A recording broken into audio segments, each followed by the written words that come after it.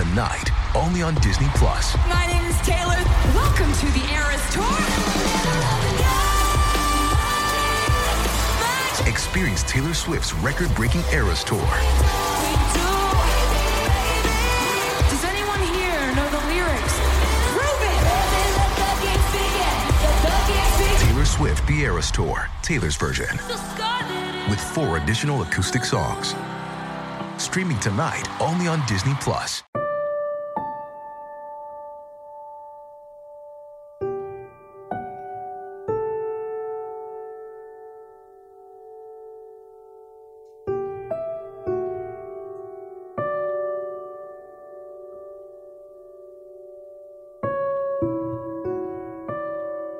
We're absolutely not helpless. There are things we can do to win this battle. I think that speaks to the importance of keeping our environments as sterile as possible. What we know about this virus is that it is very likely spread through something called droplet transmission. That's why people should stay home if they're sick. The question is, are we willing to make the sacrifices to do it?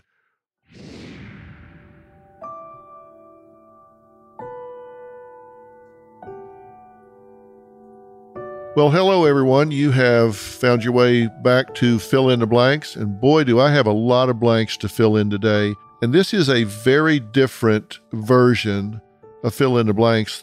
Today, part of what you're going to get is part of a Dr. Phil episode. And if you're thinking, well, I watch all the Dr. Phil episodes, so I don't need to listen to this podcast, let me tell you why that's wrong. I'm getting ready to add a lot of information that's not in the episode. And we're talking about coronavirus. We're talking about COVID-19, the biggest issue in the world right now. I did an episode about this that's very important. If you watched it, you would probably want to watch it again. But I'm very limited in time on Dr. Phil, and I am not limited in time here. I had the top medical experts in the world involved, but I had to edit that down. We probably shot for 2 hours, and I had to cut that down to 42 minutes. I'm not cutting it down here. You're going to get to hear everything we talked about, and these brilliant men and women and some survivors of coronavirus that have been on cruise ships really tell us how all of that went and what the experience was. You're going to get a lot more than I was able to give on the broadcast. I've been very frustrated with how this pandemic has been politicized by both sides. If you know me, you know that I don't talk politics. I don't take political positions on Dr. Phil, on the podcast. I just don't do it. I don't think it's the right thing for me to do. I've been very frustrated that both sides, Republicans and Democrats alike, have politicized this pandemic and used it to try to gain political advantage. And that, to me, is just absolutely disgusting. This is a time that you just need to put down your political differences and positions and come together and everybody pull in the same direction and get us to safe ground. And I lose a lot of respect for people that try to exploit this situation. I have spent a lot of the last several days combing through every scientific source, every source that purely looked at the science and gleaned what I could glean to share with you that I thought was buried, things that were lost in the rhetoric, things that were lost in the back and forth between the different news channels and the different entities and bodies that had agendas to run. And I wanted to share that stuff with you. Obviously, I approach a lot of this from a psychological standpoint. I am not a microbiologist. I'm not an immunologist. I am not an infectious disease expert, so I don't pretend to be. But I'm going to tell you some things that they have taught me and shared with me that I've sifted through and pulled out into sharp relief that I think will be of some value to you. And I'm going to share some psychological aspects of this that I think are important. I'm seeing a lot of panic out there. I'm in LA, and I'm seeing people strip the grocery store shelves, and I don't get why everybody is hoarding toilet paper. What is that all about? Everybody uses it at the same rate. I see people coming out with nothing but baskets of toilet paper. Did you not walk by a couple other things you needed while you were in there? It's really odd to me. My point is, people are panicking and they're having anxiety. And look, I'm not saying this isn't a serious concern. It definitely is a serious concern. I get that. But let's talk about this from a psychological standpoint for a moment. What I find that gets people the most upset is if they're in a situation that's threatening and they feel helpless. I don't know about you, but that's when I really feel anxiety, is if I know something is going to happen and there's nothing I can do about it. Whether it's a national disaster, hurricane, tornado, whatever, and there's just nothing I can do about it. But let me tell you, we are not helpless here. We're absolutely not helpless. There are things we can do to win this battle. The question is, are we willing to make the sacrifices to do it? Are people that set policy and can enforce certain things willing to step up and do it in a timely fashion? But whether they do or not, we as individuals, as families, as communities, we have the ability to help ourselves. And I've talked to the infectious disease specialist, I've talked to the immunologist, I've talked to the public health officials, and everybody comes to a consensus that there are certain things that have to happen in order for us to defeat this pandemic. And pandemic means that there is a pathogen that really is infectious. Number two, it goes from one person to another, meaning we can infect each other. And three, that it's worldwide. Can we defeat this pandemic? Well, yes. And to do that, we need to do like 5 things. Number one, we need to aggressively find all the cases. So if you're in a certain community, you need to find the people that are infected. And common sense tells you why, because if you don't, then you can't take those people out of the mix so they don't continue to infect more people. And to do that, we have to have comprehensive testing, or people need to recognize what the signs are and take themselves out of the mix. But number one, we need to aggressively find all of the cases. Step number 2, social distancing. We have to isolate those cases once we find them. Number 1, we have to aggressively find all the cases. Number 2, we have to isolate those cases. And then number 3, we have to care for those people in every way while they're isolated, including emotionally. If you have a family member, for example, that has the virus and they're isolated, take care of them while they're isolated. Emotionally, check on them, support them, ask about them. Make sure they have food, water, medicine, comfort, and care. We have to take care of these people.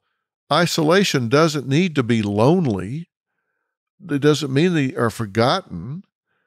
And number 4, we have to mobilize the public by teaching them the symptoms so they can self-police. Because you can find out you have the virus by being tested, but you might have it for 3 days before you get tested. But you can recognize the symptoms early on. Spike in fever, a headache, a dry cough, difficulty in breathing. If you have things that suggest to you that you might have the virus, then you should self-isolate isolate until you can find out. That is a powerful tool if we mobilize the public by teaching what the symptoms are so they can self-police. If they have it for 3 days before they get a test or test results, they can infect 50 people who can infect 50 people each. And that's how it spreads so fast. And then, fifth, we have to make our hospitals ready. We have to train our hospitals on how to handle this. We have to train the staff. We have to get the supplies in there. And if we can do the first four, then we're not going to get into a situation of catastrophic medicine. And catastrophic medicine is a situation where we overwhelm the system because everybody shows up at once. That's where you have a hospital that has 6 respirators and 16 people show up that need them. And so you have 10 people out in the hall that can't get on a respirator that needs one. And so you have to make very difficult choices about who gets one and who doesn't. And maybe those people that don't, they die from lack of care, not because it wasn't a treatable disease, but because there was such a spike in demand that something that would ordinarily have been treatable, they die from neglect. So we just have to recognize that we're not helpless here. Aggressively identify the cases, isolate those cases, take care of those people while they're isolated, mobilize the public so they can self-police and pull themselves out of the stream of social discourse early on, and then make sure that our hospitals are ready. And they set up a way so somebody just doesn't come stumbling into a waiting room saying, I think I have coronavirus, and interact with 30 people in a waiting room. They need to have a way in for these people where they can be cordoned off away from the rest of the hospital population. And if you recognize you have the power to do these things, this can absolutely be turned around in a relatively short period of time. Major League Baseball has been canceled. March Madness has been canceled. The NBA has been canceled. School systems are being shut down. All of these major steps will stem the tide of this being spread. We have a lot of things in our favor right now, according to the medical experts. Not the political people, the medical experts. I'm telling you what they've been telling me, and we need to de-stress ourselves. I'm telling you that because stress compromises your immune system. If you're stressed, you're not sleeping well, you're burning up your resources, and you're more susceptible to infection. So if you're walking around in panic mode, if you're walking around with anxiety, then you're compromising your ability to fight off an infection. So we have to deal with mental health. I say you want to de-stress. Let me talk about how you do that. Number one, limit the sources and the time that you spend obsessing about this. Look, you can really plug into this anytime you want to. It doesn't matter if it's 7 a.m., 7 p.m., 3 a.m., whatever, you can find a channel where you can obsess about this. You need to limit the sources that you get your information from, and you need to limit the time you spend obsessing about this. Maybe you check in twice a day. You check on it in the morning, you check on it again at 5 in the afternoon, and then during the rest of the day, you get back to as much of a routine life as you possibly can. And you've really got to be careful about social media. Let me tell you, there are some real wacky things going on social media right now. And maybe people think it's funny. Maybe those people are deranged. I don't know. There was a study floating around recently that was purportedly from Stanford University. And it was saying things like, if you can hold your breath for 10 seconds without distress, then you don't have coronavirus.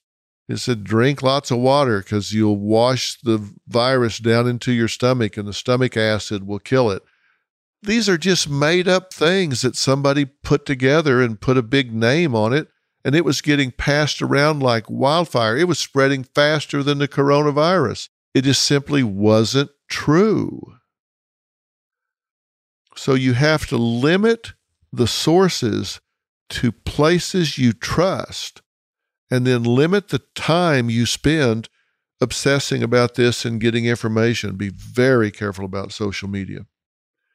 And then number 2, monsters live in the dark. So if you're going to play the what if game, play it out to the end. What if you do get coronavirus? Well, 80% of the people have very mild symptoms. It is not a death sentence. 80% of the people have aches and pains, and even those that get some type of pneumonia or some kind of lung distress don't require hospitalization. It's transient. So your chance of getting it are statistically small. And then if you do get it, there's an 80% chance that you will have mild symptoms for a few days, and then you will get over it. In China, a week ago, they reported that they had had 80,000 cases, and approximately 70,000 people had already recovered from it. So most people that get it recover from it just fine. That doesn't mean 10,000 died. It just means 10,000 haven't already recovered. Something like 3,300 people died from it, some number like that, less than 5%. And a lot of those people were elderly people with underlying conditions like COPD or asthma, lung cancer, things of that nature. If you get it, you'll probably be sick for a short period of time, and then you'll go back to work. Over half the people in the world that have contracted coronavirus have already recovered from it and returned to their lives. Now, more people are getting it, so that number changes all the time, but that's true as I sit here right now.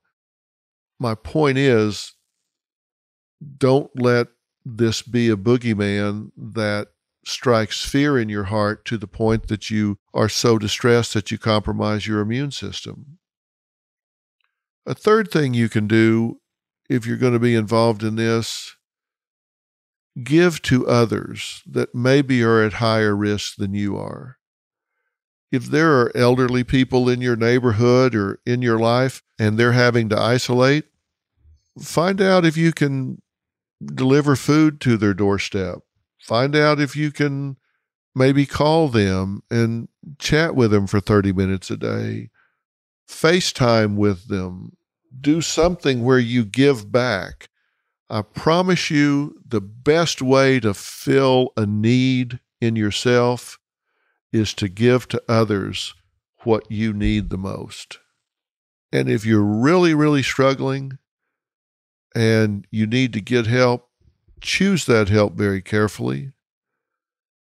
Don't go to someone that's dealing with it in a worse way than you are, where the two of you get together and lather yourselves up to a worse position than you were, someone that thinks about it the same way you do.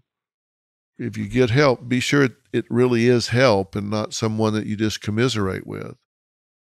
Next, it's really important to maintain order in your life. You really want to keep as much routine in your life as possible. If right now maybe you have time off work because your work is shut down, spend as much time outside as you can, fresh air. This is not an airborne virus. For you to get it, you have to come in contact with it. It's got to live on a surface that you touch, and then you touch your face, your eyes, your mouth, your nose. Someone has to sneeze or cough and send a droplet into your eyes, nose, mouth. So it's not in the air outside. If you've got a garden, work in your garden. Walk, do whatever you want to do, but maintain as much order as you possibly can. And don't worry and get down on yourself if you do worry some. Just try to control this. Realize that, as I said in the beginning, we're not helpless. And if you are social distancing, if you are isolating yourself, use technology. Check in, text, email, FaceTime. And if you contact someone that has quarantined themselves or they have the virus and they've isolated themselves, get in touch with them. Show concern. Share knowledge that you may have learned. And very importantly, listen to them. Listen to how they're feeling, what they're thinking. Allay their fears, their anxieties, and maybe from listening to this very plain talk podcast, you can blow up some myths. They may have some misunderstandings that you can clear up for them. But use technology to stay connected if you're social distancing. It doesn't mean that you need to just completely drop out of the human race and be lonely. We're in an electronic age today. This is one of the good things we can do about it. So hopefully you'll do that so you don't feel so alone. Our goals right now in our community, which you can support, is containment, where we restrict travel in and out. We try to keep everything static. And then mitigation. And mitigation is the social distancing, canceling events, educating yourself so you can self-police, all the things that I was talking about before. We have so much that we can do. And look, the world does have to go on. I worry that more lives are going to be destroyed from financial ruin of shutting down businesses and economic impact than will ever be ruined by the virus. The goal is to strike a balance between protecting health, minimizing economic and social disruption, while respecting human rights.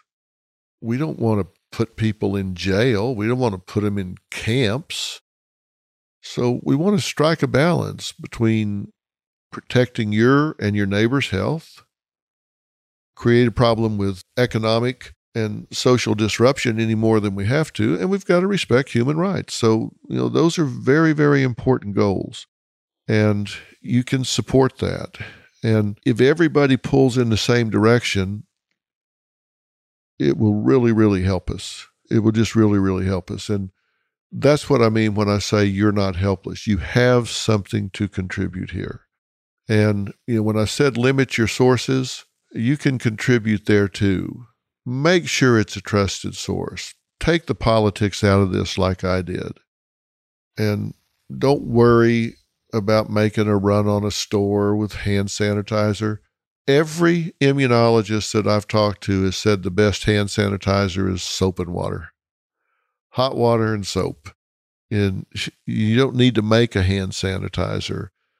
Hot water and soap or dilute bleach, isopropyl alcohol, you have the things right there you need. You don't need to go try to build something. And make no mistake, wearing a surgical mask does not protect you from getting the virus.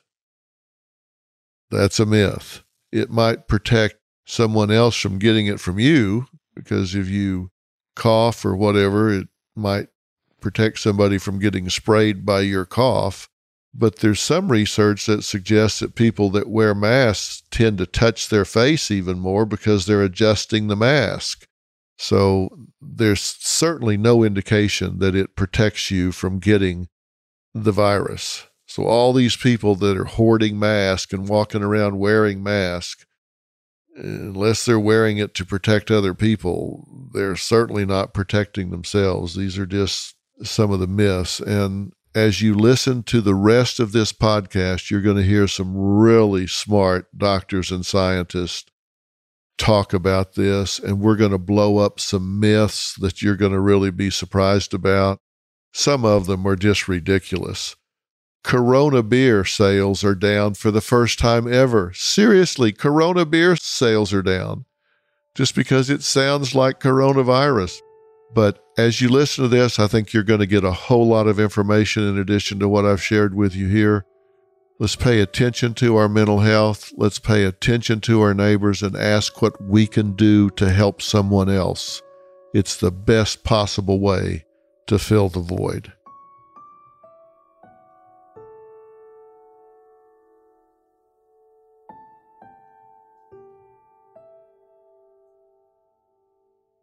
No matter where you are and who you talk to, there is undoubtedly one word that is on the minds of millions and millions of people worldwide: coronavirus, also known as COVID-19.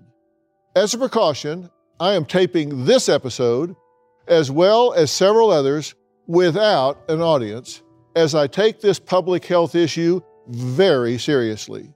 And I want to make that statement. I want to make that statement to all of the viewers that are watching. It's time that we make sacrifices concerning this outbreak.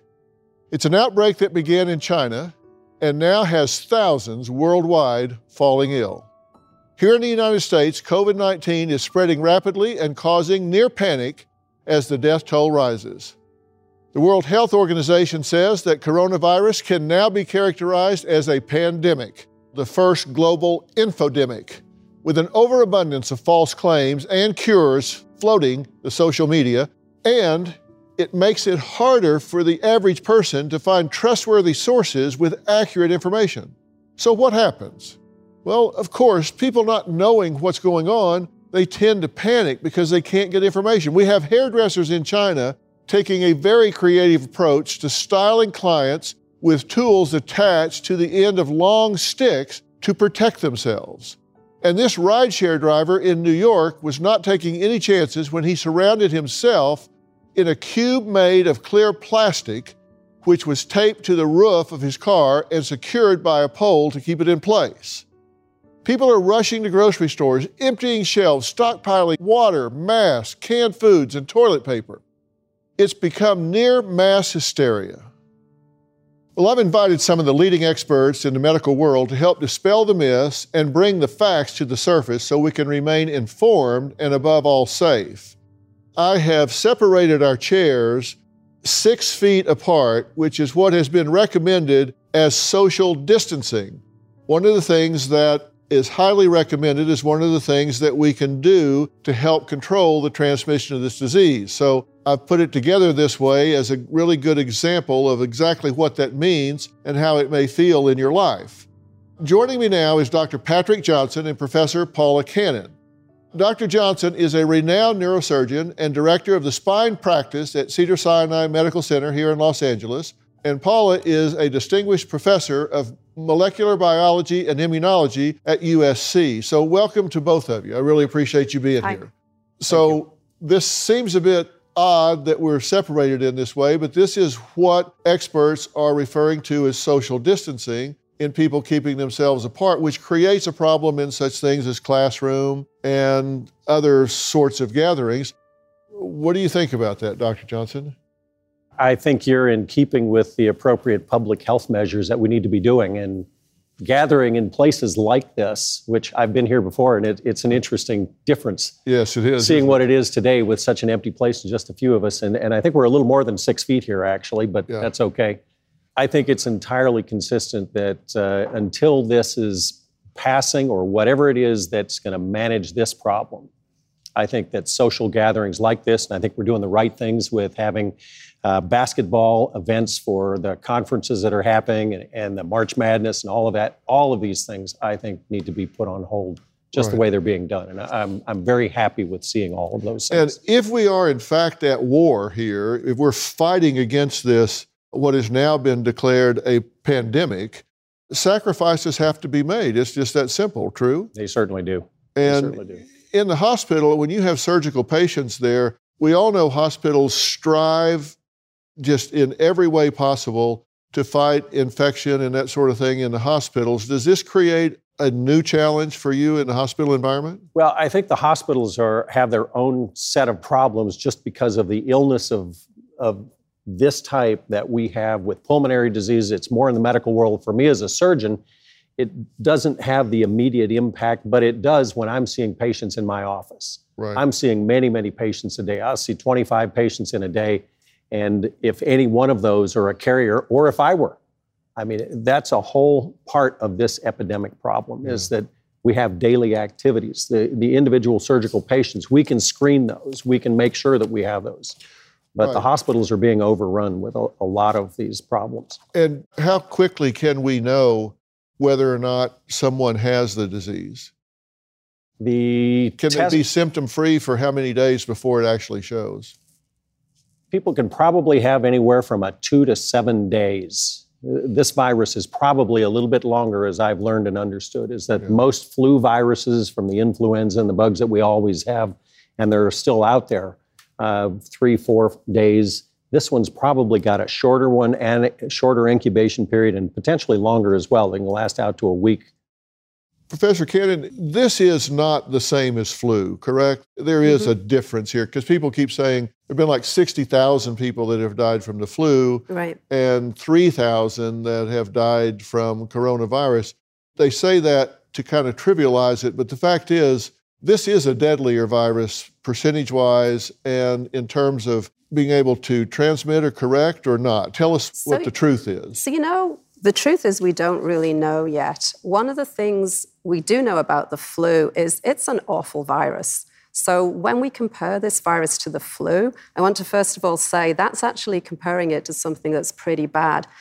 What's different, the reason that the flu is not something we are all terrified of, is because, of course, we know that we can get a vaccine against it, and we know that there are some drugs that can work against it. So it's a terrible virus, but we don't panic about it because we know if it got bad, there are things we can do to protect ourselves. For this coronavirus, I think, it's still so new.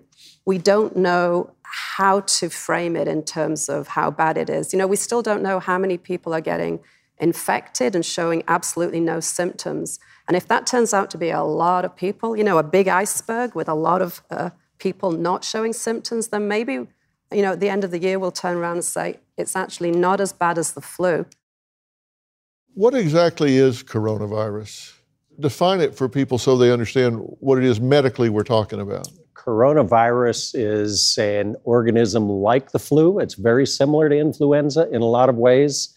It's spread in different ways. It's not a bacteria. There's no cure for it. There's not an antibiotic that you can give for it.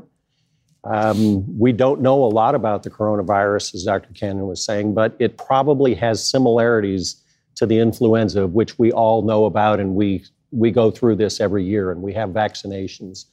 But it's something that has some new and concerning issues, because the potency of this and the number of deaths in relation to the overall number of people that have it may be higher. And that's what the big concern is. And this is on top of the influenza that we all live amongst every year. So this is a new and different disease. The coronaviruses have been around and discovered decades ago, but this is a new outbreak, and it's having an effect on people that it didn't before. So this isn't a new virus. It's a different form of a virus that's been around a long time. Okay. All right. And what causes it to do what it's done now? Why now? Why in Wuhan did this all of a sudden become a thing? All right. So I'm going to get technical. Dr. Not Cannon, too this technical. Is So the coronaviruses, there's a whole family of them out there, and most of the time they hang out in animals, especially bats for some reason. And they're kind of in their animal host, and they stay there. And there's like a barrier between animal viruses and humans. We've got our viruses, they've got their viruses.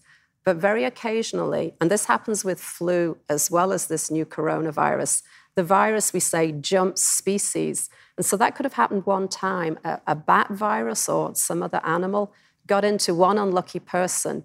Normally that doesn't happen.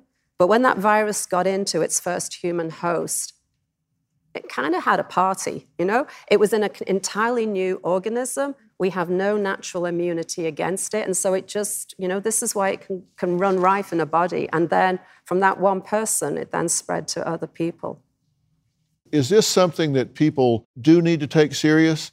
Am I overreacting by not having an audience here? Are basketball games overreacting? Is this an overreaction, or is this something that we just need to sacrifice and make the changes? I don't believe this is an overreaction. I think that we have to take it seriously because we don't know a lot of answers. I think that this has a higher virulence, meaning potency, for people that are at risk. So everybody can go to the basketball game, and if some people there contracted it, but they take it home to other people who are at risk, that's where it probably is the biggest issue. The healthy people that are walking around the streets or presumably would come to your show, but there may be some people there that can take it out to other people. So, right. And you're talking about older people that have an underlying condition, for example. Infants, young children without fully developed immune systems. Then you get on to the people that are the elder, the aged, the ones that have pulmonary disease, that have cardiac disease, they have diabetes. There are people on steroids for lots of reasons, and there are people that are immunosuppressed, because how many people do we have in this country that have organ transplants that are on immunosuppression? They're at risk. Right. And Doctor, right now, a lot of the universities are saying no more campus classes. We're going to do this all online. Yeah. Is that reasonable? And should our elementary and secondary schools be going online and not having their children in classrooms right now? Okay, so it's two different things. I'd say for the universities, and I'm at USC, so my own university is now going online, at least for the next couple of weeks.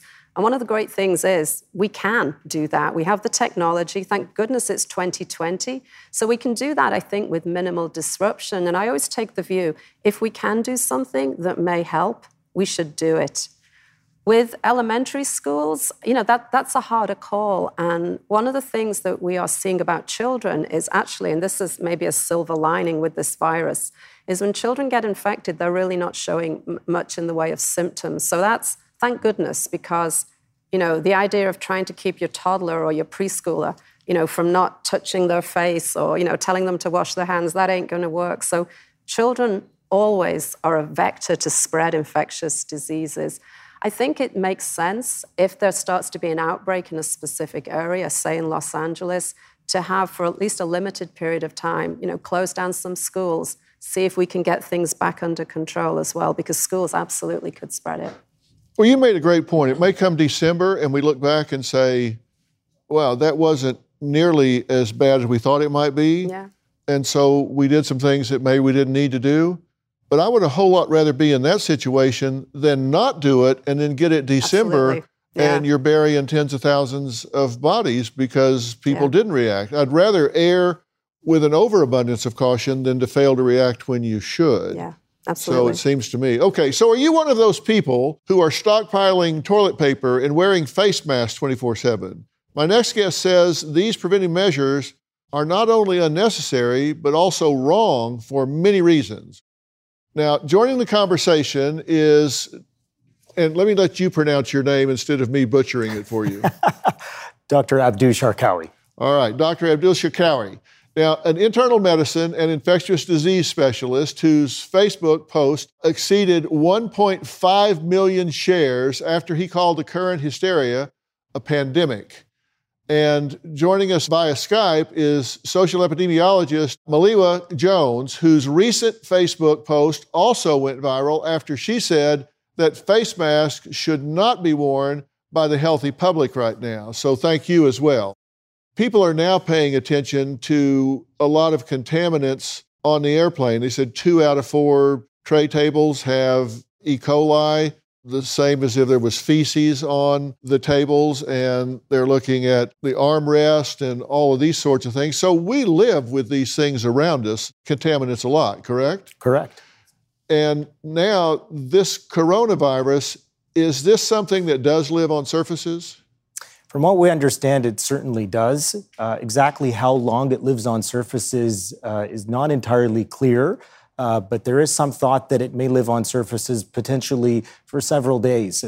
And I think that speaks to the importance of keeping our environments as sterile as possible and employing vigilant hand hygiene to prevent inanimate objects and any surfaces we're in regular contact with from becoming sources of infection. Mm-hmm.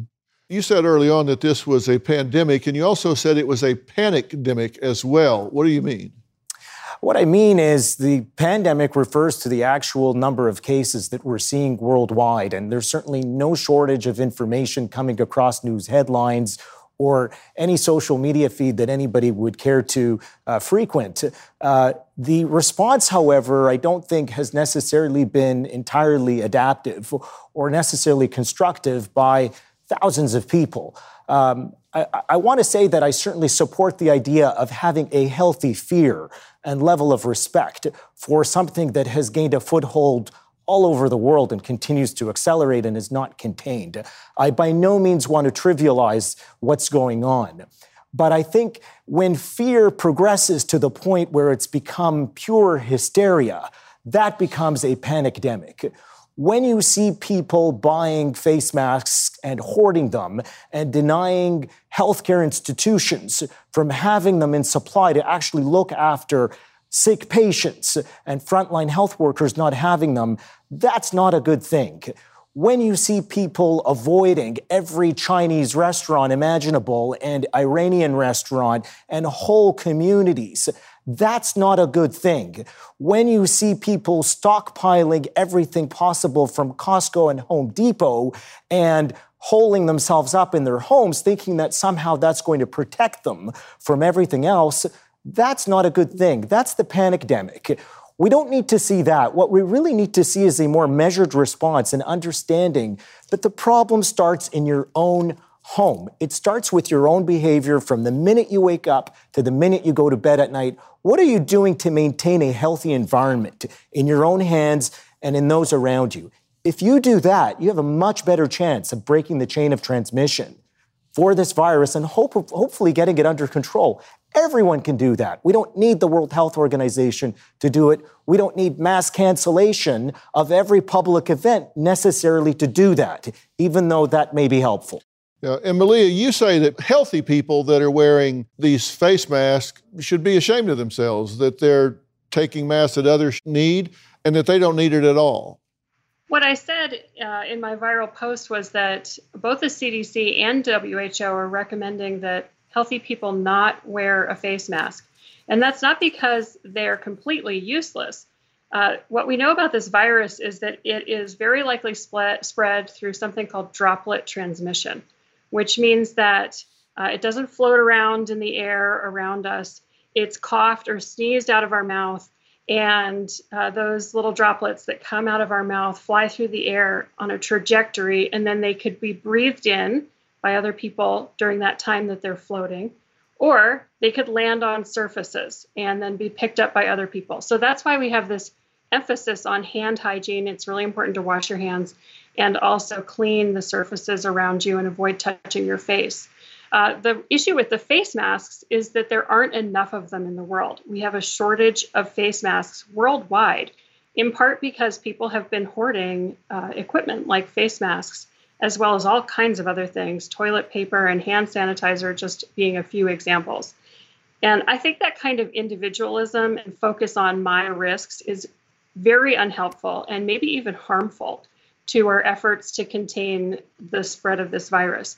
The truth is that a face mask provides a very, very small amount of protection for a healthy person in a normal risk scenario like walking through your grocery store. But a face mask is absolutely necessary for a nurse who is taking care of a COVID-19 patient. And so we really need to preserve those resources and be community-minded about our attempts to address the epidemic. So, Doctor, you say that this trade and travel restrictions are an overreaction, if I understand correctly. And Malia, you say that people should not fly, despite the fact that the CDC is not implementing those sort of restrictions. So where do y'all come down on this? Do you believe that it's an overreaction to restrict that? I think time will tell. I think that at this point in time, it's difficult to condemn those decisions when we are seeing a rapid rise and escalation of new cases, especially we've seen what happened here in the United States. We've seen what happened in New York State and obviously in California and Washington State. I'm not going to stand here and, say that I can be responsible, suggesting that if we can do something to contain this and prevent unnecessary public gatherings as a way of combating this, that's the wrong thing to do. I absolutely agree that you have to take some measure. I do worry about where you draw the line at some point between, cautious judgment and overkill, and you start to lose some degree of a sense of normalcy in society. And when do we walk into the phase of social isolation, severe depression, mental health issues for people who are completely paralyzed with fear? Look, if I can't go watch the Lakers, or I can't go, to my favorite sporting event, and I can't go, and appreciate my favorite musical artist, is this the end of the world? Should I be in my home? Should I never go outside? Am I not allowed to go to a restaurant? Will restaurants be closed? Will movie theaters close? These are questions that are difficult to answer, but I do wonder if we are leaning towards that. And I would caution against that sort of mentality being one we have to take for granted. I think we have to take this in a stepwise approach and see what's working and see what we might not need to do in the future. Would you go to a movie today? I would go to a movie today. I personally, employ very strict hand hygiene. I'm generally very cognizant of who's around me. And my wife always ridicules me for being excessively cautious, and I'm an infectious disease specialist, so I'm a germaphobe by nature, so to speak. But yes, I would go to a movie theater in this day and age. But you say you're cognizant of who's around you, but by the time they've coughed or sneezed on you, it's too late. By that point you go, hey, this is not okay, I think I'll move. Oh, you've already been coughed or sneezed on by then. Well, being a healthcare professional, I'm sort of in a more unique situation. It's far more likely that I'm going to encounter somebody who is sick with a respiratory illness in my clinic or in the emergency room, frankly speaking, than in a movie theater. So this is where I sort of try and draw the distinction between common sense and just fear of everything else. Yeah. The world needs to go on. The world cannot be completely crippled by what's happening here. And my fear is we're leaning towards that right now. So, Dr. Johnson, should people be wearing masks? Does it help? You two were talking about that as we took a break. I don't think that people need to wear masks in the public environment. I think that somebody who actually has the disease and is known to be infectious, whether they're known to have COVID virus or whether they have the influenza or anything else, if they're active, it probably would help that if they wore a mask. Now, the rest of the general public, it may protect you a little bit, but I think the practicality part weighs in there, is that's just not appropriate to have everybody wearing a mask. So I'm going to bring in a different element, which is, I think, for people who are not healthcare professionals, sometimes you have to meet people halfway. And there's a lot of people out there who are very frightened. And I'm not sure it's going to help to sort of say to them, you're a bad person for being frightened and for hoarding a mask. So what I try to say to people is, let's think through why a mask might help you, and let's actually think of some alternatives. So, as we've just heard, one of the values of wearing a mask if you're not infected, quite honestly, is just that by having a mask on your face, you are less able to touch your mouth and excavate your nose, shall we say. And so it stops this hand-to-face transmission, which is You can still touch your eyes. You can still touch your eyes. You can still touch your eyes, and I've seen goggles as well. I've seen it. Okay. Yeah. So what I say to some of my friends, and I have a lot of friends, I'm middle-aged, they craft, they quilt, they're quite, creative. I say, what, let's make some little masks out of our favorite material. We have a whole bunch left over from baby showers. And they've started to make these little kind of masks. And nobody's pretending that they're going to stop every molecule coming through. But it's kind of it reassures my friends, and it's a way to say this actually just makes us mindful about what we're doing. The other thing I do, and I'm doing it right now, is I wear really stinky hand cream. That stuff you get for Christmas that you don't, you guys probably don't, but as a woman, believe you me, tea tree oil, phew, okay? It smells really strong, and it's a good reminder. So as I'm about to do this, I get this waft of tea tree oil or lavender, and I go, oh yeah, keep my hands away, because these are the lethal weapons in this epidemic. We infect ourselves by the things we touch, and then we are the ones that introduce it into our body. So there's common sense ways, I think, you can think about doing that without putting the supply of real masks that are needed for healthcare workers at risk. It's a great idea, is put something on your hands that reminds you when it starts to get close to your face, where you go, there's some really bad smelling stuff. We're going to meet a couple who went on a cruise and ended up quarantined on the ship, with the husband eventually being hospitalized for coronavirus. Now, John and Melanie were on board the Diamond Princess cruise ship on what was supposed to be a 6-month-long dream vacation. Now, the trip took an unexpected turn after the ship was quarantined off the coast of Japan over the coronavirus concerns last month. A few days later, John tested positive. Well, Melanie and John are joining us via Skype, so thank you two for joining us. You had to be really surprised when you tested positive, John, correct? Shocked the heck out of me. I thought for sure that I was okay, and when they took the swabs and came back the next day, it was a huge shock for me that I tested positive. And how long did it take for you to get results of the test? 24 hours. So the Japanese got the test back extremely quickly. Right. And so you guys say at this point, you're not afraid of the virus at all, and you would go on another cruise. Absolutely. Yeah. Really? Yes, we would. We do practice very good hygiene with hand washing. I think this was a really unfortunate event for the cruise line and for us. And we love cruising. We won't change our life anyway we're not going to be afraid. John, take us through this, because you're the first person I've talked to that actually contracted the virus and it played out. What were your symptoms? When did you know something was wrong, and what was the course? How long did it last, and what did you experience? Okay. It was about 6 days into quarantine. The cruise ship had given us all the thermometers, so it's like a new toy. We kept taking our temperature and showing it to each other and saying, look, I'm still normal. But about the 6th day into the quarantine, I started seeing my temperature start to rise. And then I also got a headache. So as it kept rising and rising, we couldn't get it to slow down. And it got up to about 104 degrees, and it stayed there for quite a while.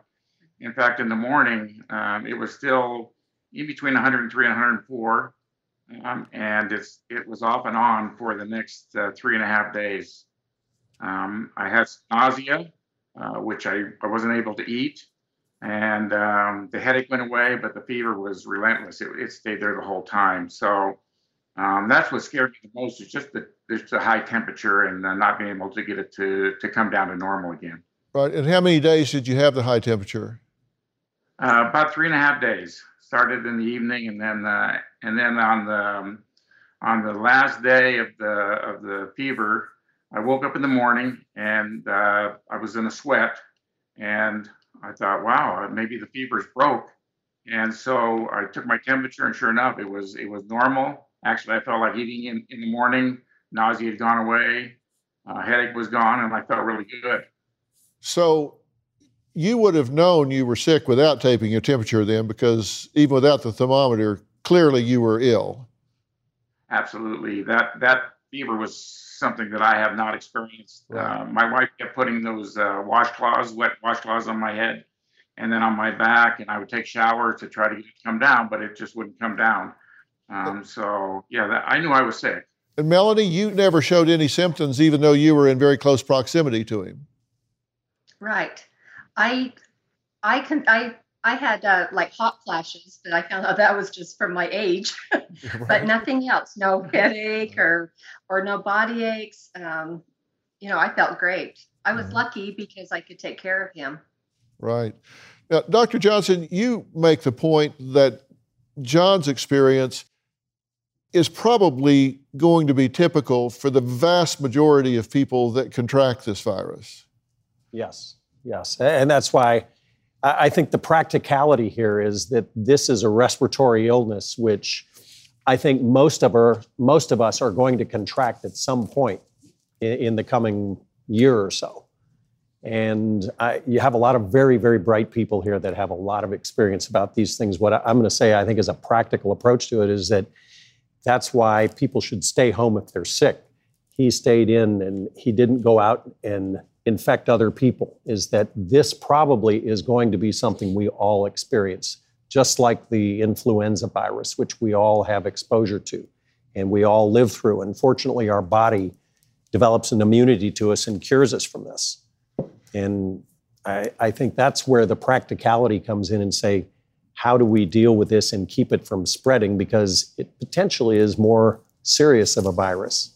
Right. You mentioned something a few minutes ago about people that overreact. And there is a segment of the population that we used to refer to as hypochondriacs. And it's now illness anxiety disorder, describes it more accurately in the DSM-5. And people that have illness anxiety disorder are those that have excessive concern and anxiety with having or catching a serious undiagnosed medical illness, although somatic symptoms are absent. So they don't have it, but they hear about it in the news, they read about it in the paper, and they all of a sudden they think they have every disease that they read about. And this is a perfect storm for those people, because if they're highly susceptible to becoming excessively focused on that, and there's this wall-to-wall media in our 30-minute news cycle 24/7, it's just all over saturation. You can imagine it's just the perfect storm of hell for those people, because they're just absolutely certain.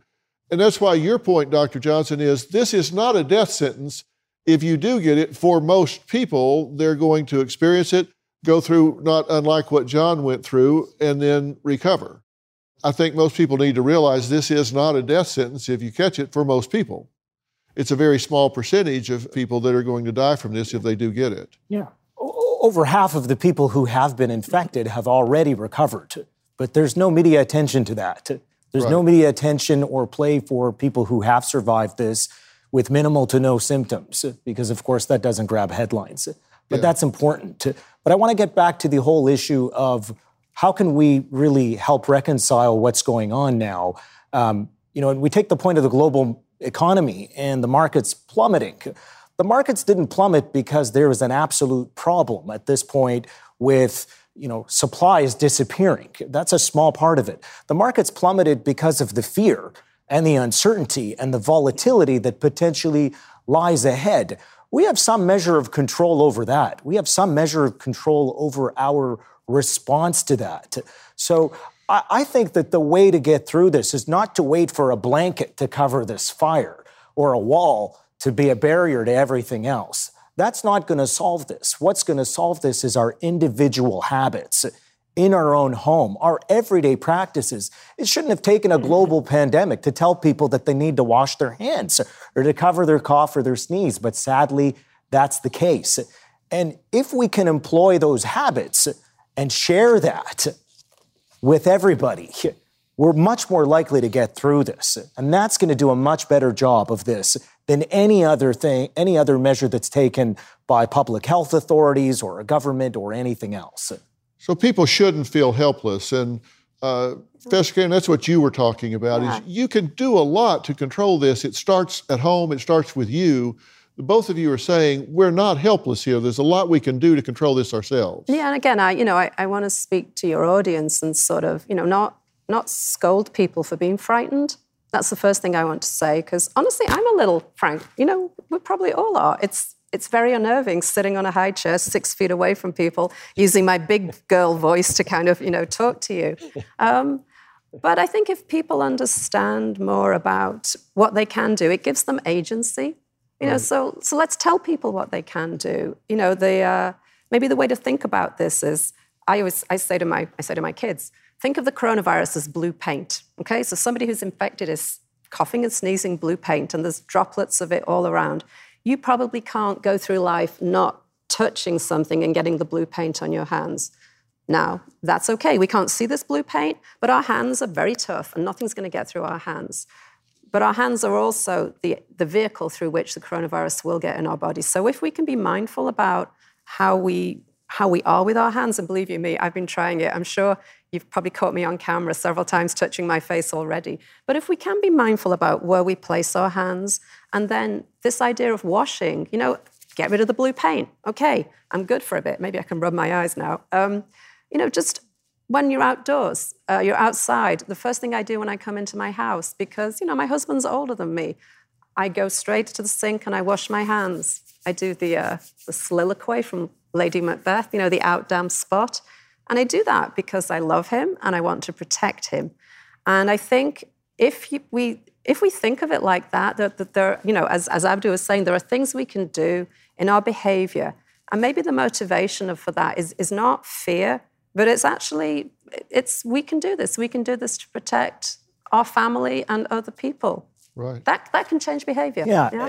And I agree with much of what you're saying. Where I might take a little bit of issue is, I don't want to be unsympathetic to people who are fearful. I think it's perfectly understandable when everywhere you look and you read, it's breaking news. Something disastrous has happened. It's natural for people to be fearful when they see that. But what I would say is every time you go out of your home and you're in a public place, be conscious of the message you're sending out to everybody else around you. If you're wearing an N95 mask and you're perfectly healthy, what's the message that you're sending to your children, to your colleagues at work, to whoever's on the subway or the streetcar or in a restaurant with you? Do you think that message is one that says, I'm doing the right thing, that I have a way to get through this? Or is it a message that is simply propelling more fear, propagating more unrest and anxiety? I might argue that you're probably doing a little more of the latter than the former, and that's my concern. So while I certainly want to be sympathetic to people's points of view, I want everybody to bear some responsibility and take some ownership for what they're doing in their homes and outside of their homes. Of course.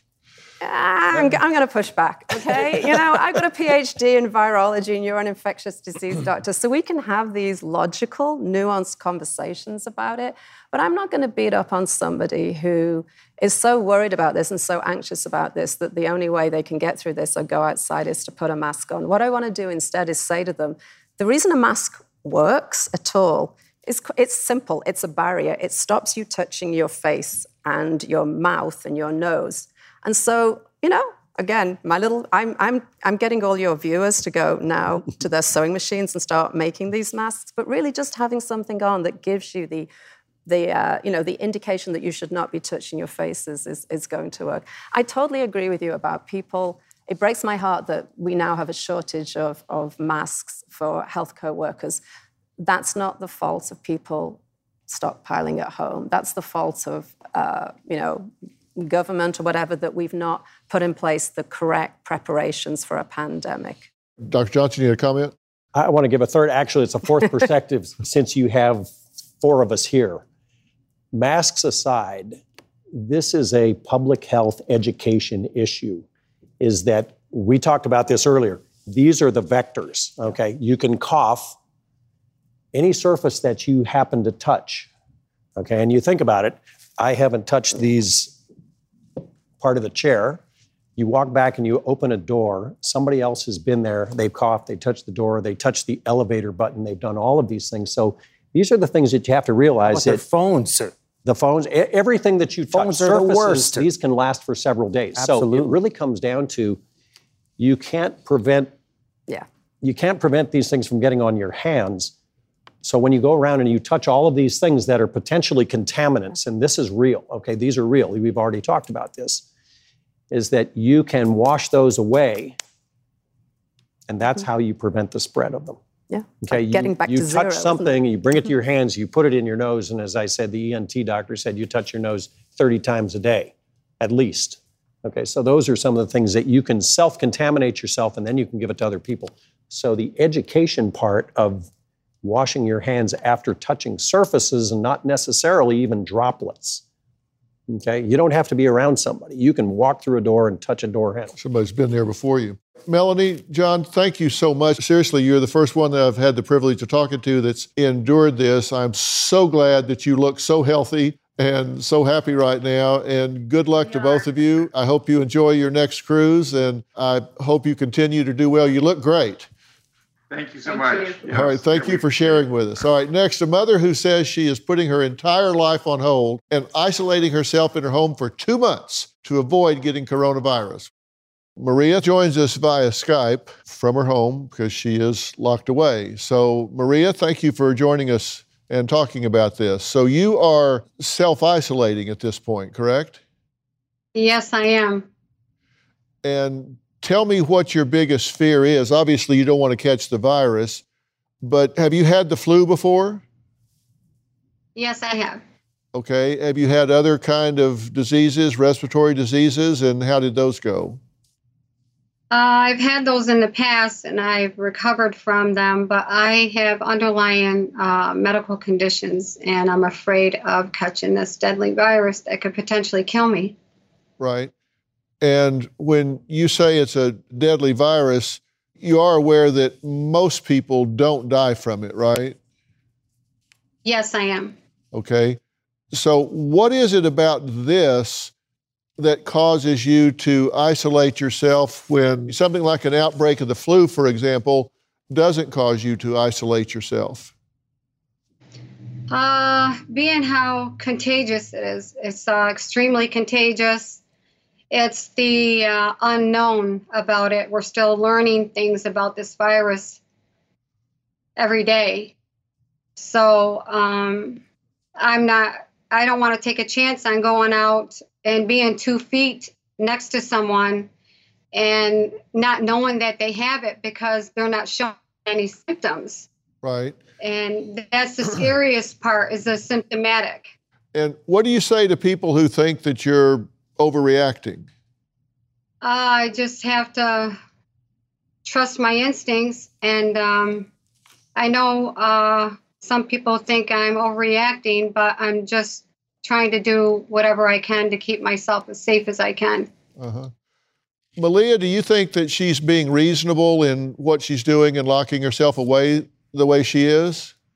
Well, so I think that a couple of points here. One is that I do think that, all right, let me back up.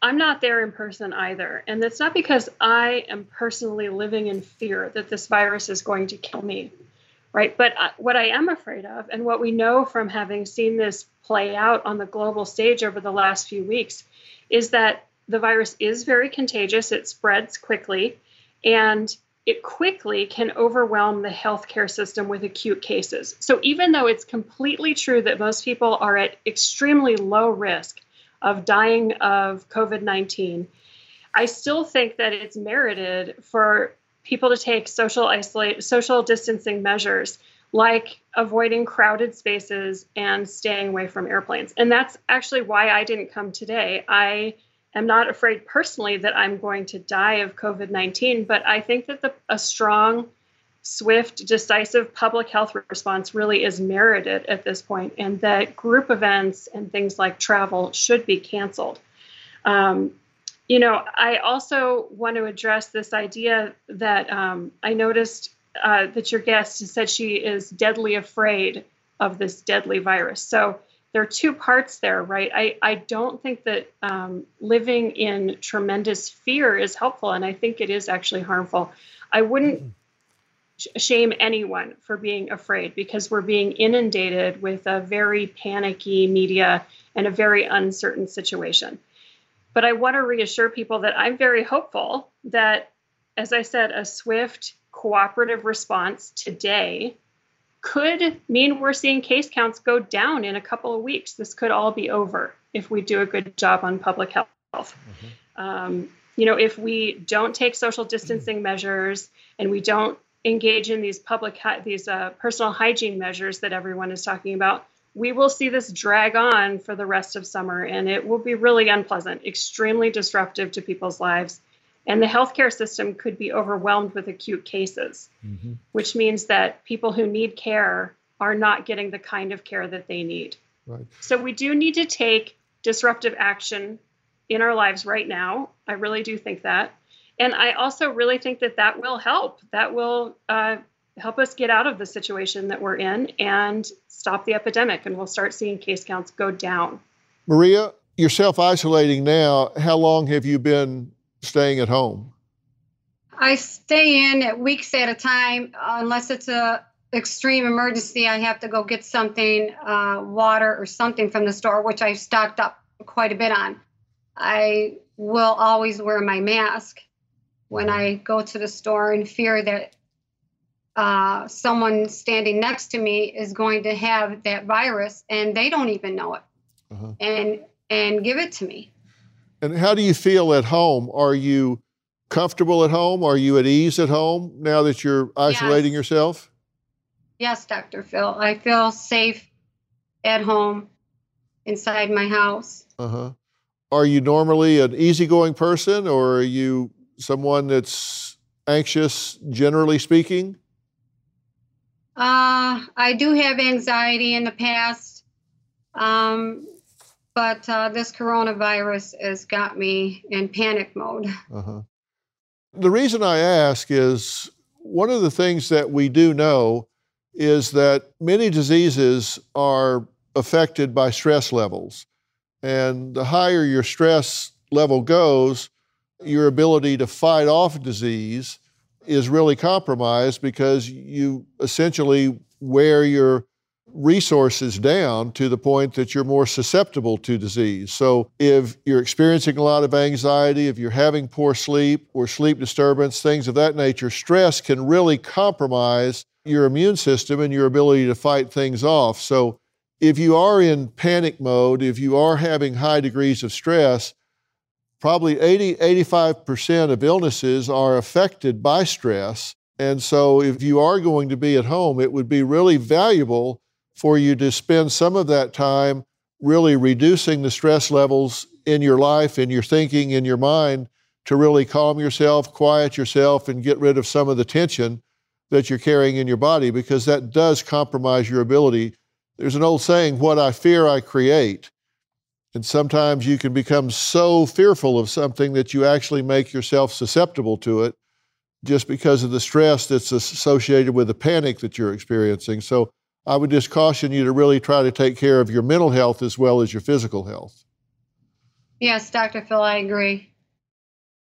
Let's take a look at coronavirus myths and facts. I want to explore some of the videotape myths and facts about coronavirus. One, saline, garlic, and sesame oil prevent coronavirus infection. Have you guys seen this one? It's just been all over the place. I think we can label that as a myth, right? Absolutely. That's a no. But really, I mean, that's what they're pushing out there.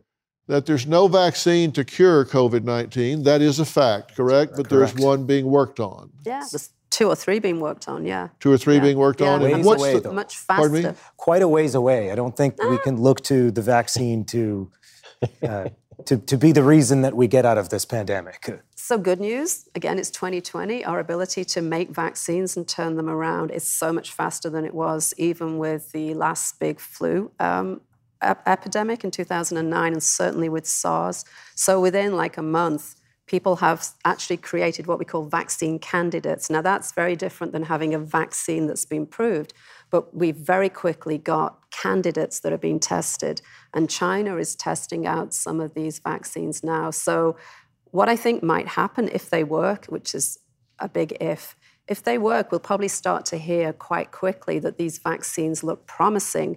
And then the challenge is, how do we quickly scale them up and get them out to people? That's the piece that is still hard to do quickly. But I, for one, would be very relieved to hear that we have some vaccine candidates that look promising. And now we just have the kind of production challenge, which, the world should be able to take on. But the timeline would still be, what, months? Yeah. Year? Yeah, months. Longer? At least. At least. So your point is that while this might be in the pipeline coming down, what's going to get us through this now are the things we're talking about, like our personal habits, our personal hygiene in terms of hands and keeping our hands washed and social distancing and some of the things necessary to eliminate being a carrier and spreading it or getting it, just being careful in that regard. Number 3, face mask will protect from COVID-19. That's a myth, correct? Mm-hmm. Absolutely. Why is it a myth that wearing a mask will not protect you from COVID-19? We've talked about it throughout, but just sum it up.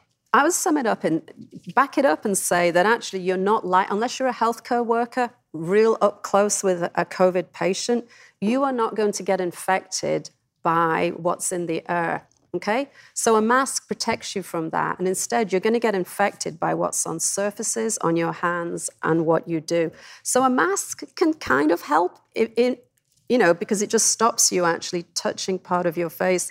But, so can a headscarf. So it's maybe a false assurance to think that a mask can protect you, for those reasons. Okay, so that's one element of several, and probably not the key element that causes you to be susceptible. And like, for example, today, before we came in here, and people may notice that we spread the chairs here as an example of what people mean by social distancing.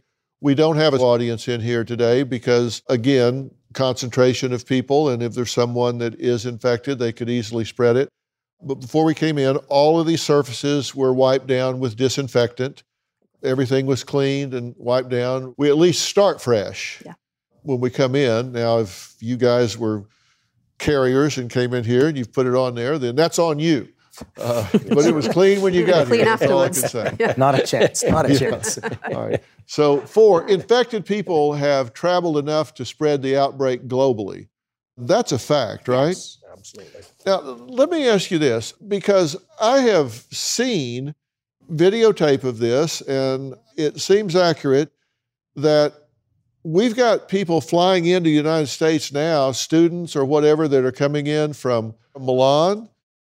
Italy has shut down Italy, but have they really? I mean, we've got students flying in from Italy to JFK, and they're saying, we're not really being checked on either end. And so they're flying into the U.S., getting off the airplane and just going out into wherever they're going into the U.S. The horse is out of the stable by now. I kind of feel like it's probably not helpful to think that we can have any real effect by kind of focusing on the countries that have the highest number of cases. I think it's probably more effective to just accept we've lost round 1 against this virus. So now we're in phase 2. It's here. It's probably not in massive amounts in many communities yet. And by practicing all the things that we've been talking about, being mindful with your hands, being, considerate, staying a little bit away from people, maybe reducing, social interactions, we can help slow it. We're not going to stop it. It's here. It's going to continue to spread in this and all countries. And our goal at this stage should be to slow the spread so that the people who do need healthcare services, the healthcare services are not overwhelmed by a huge spike. And that's really what we're talking about with all these practices we're recommending people do. Let's do it, for our friends, our family, the rest of our community. By our behavior, we can't stop it now, but we can slow it. Well, Dominique, for example, says that she and her fellow students were not screened after landing at JFK Tuesday, adding, she said, I was asked one question about why I was in Milan, and then I was waved through. Yeah. So even if someone's coming from a hot spot, you're saying, what's the point? Just let them flood the country? I'm being practical. There's a limit to what we can do. So I was traveling in Asia last month, and every airport I was in, I was aware that I was going past these infrared cameras. So I had my temperature checked multiple times. I didn't know because, they're not sticking a thermometer in my mouth, but they were definitely watching whether or not there was anybody with a spike. But I think that's also a little bit of a false reassurance because we can't, how do you screen people at an airport? Somebody who's infected but isn't yet showing symptoms, not yet got a fever. We don't have, testing kits you can put in your iPhone and be like, okay, you're free, go. So again, I think it's probably better to just recognize that this has now gone global. There's probably way, way more people already infected in this country than we know. We haven't yet been able to test people. And now it's time to switch our behavior to sort of thinking, okay, it's here. How can I mitigate it? How can I help to reduce the speed of the spread? Okay. Number 5, not everyone who contracts COVID-19 has symptoms. That's a fact, correct? Absolutely. Number 6, getting COVID-19 is a death sentence. We've talked about that. That is a myth, and a lot of people, actually, as bold as that sounds, a lot of people believe that if you get it, you're gone. China has slowed new cases, but the spread around the world is accelerating. Yeah. That seems to be a fact if the reporting is correct from China. Yeah.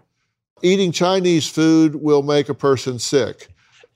That's just absurd. I mean, it's like, I saw a stat the other day that said 38% of the people questioned won't drink Corona beer. I know. We should have Chinese and Corona beer. Oh, boy. Let's go out afterwards, guys, and do that. So just drink Corona Light. That's all. Who made these questions? Symptoms of COVID-19 take 5 to 7 days to appear. True or false? That's usually true. Yeah. Yeah, in the vast majority of cases, there are a small subset of patients who will manifest later than that, but it's quite rare. So I think that's a reasonable time frame to expect symptoms to emerge within. Okay, now, during that time that they're not showing symptoms, are they contagious? Yes. So they're contagious even if they're not showing symptoms. So that's your point about what are you going to do? And you're most contagious probably the first couple of days that you are showing symptoms as well. So, the first symptom seems to be fever. And, that's like 90% of people show that symptom. So I would say to anybody, okay, if you get a fever, chances are it won't be COVID, but we all get fevers. So if you wake up with a fever and a bit of a temperature spike, I would just be like, okay, maybe I'm going to call in sick today. I'm going to see how this goes for 1 or 2 days. Not because I'm panicking thinking I've got COVID, but because I can't rule it out and because I care about my fellow workers and my family, I'm going to kind of self-isolate for a couple of days. And then I'm going to get on the phone and talk to my doctor and my nurse and ask them for advice. Can someone get tested if they really think they may have it? Do we have enough tests now for people to get tested? It depends on the circumstances, obviously, and part of this is just a matter of resources. And I'm sure in the United States here, we've had more than enough of a conversation around the accessibility issue being one that has been fraught with difficulty. Certainly, you can get tested. In Canada, we have a testing protocol that's in place. You can't get tested simply because you think you may have potentially acquired COVID-19, the virus that causes it. There are circumstances within which it may be reasonable to test for, but the important thing is to call.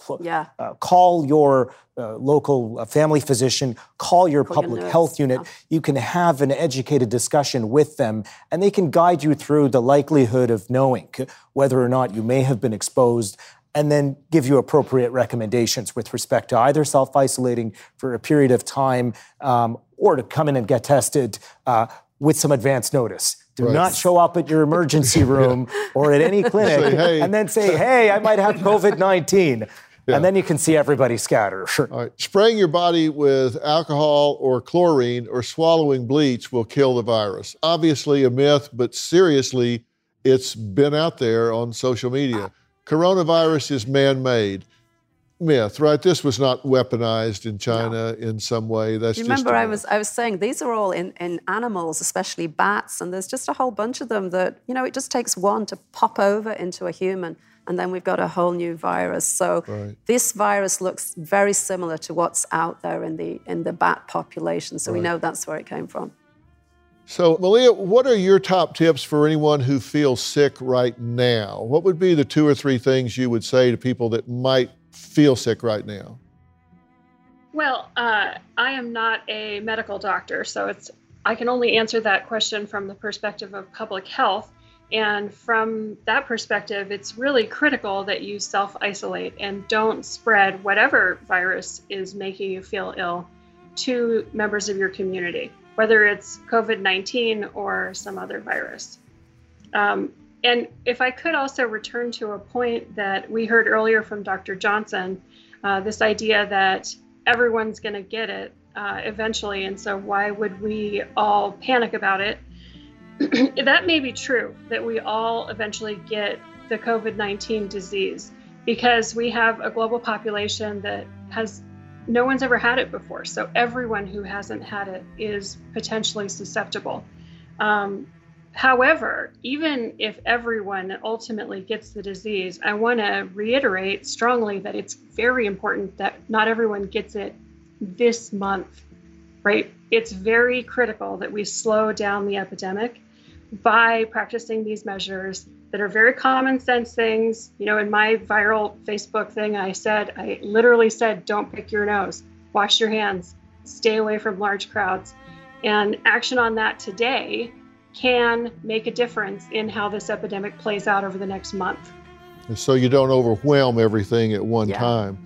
We kind of polled everybody about what to do if you do feel sick, and the points seem to be pretty universal among all of y'all. One, don't panic, stay home and drink lots of fluids, get lots of rest, take over-the-counter cold medications, stay home 24 hours after a fever of 100 degrees is gone. Think it through. Are you in a high-risk group? Do you live near a known outbreak area? And if so, self-isolate out of caution and call your doctor. As you were just saying, doctor, just don't show up in the emergency room and let them know. If you call ahead, they will make arrangements for you so they can isolate you when you come in. Listen, I think we've delivered a lot of information today. I suspect a lot of folks are going to watch this over and over because I think we've taken all the politics out of this.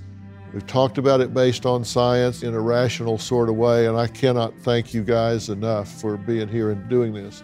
I'd like to thank all of my guests today, including Dr. Patrick Johnson, Professor Paula Cannon, Dr. Abdus Sharakawi, thank you so much for being here. Malia Jones, thank you. And don't forget to visit my website, drphil.com. We'll have lots of extra content there and all the lists that we talked about today.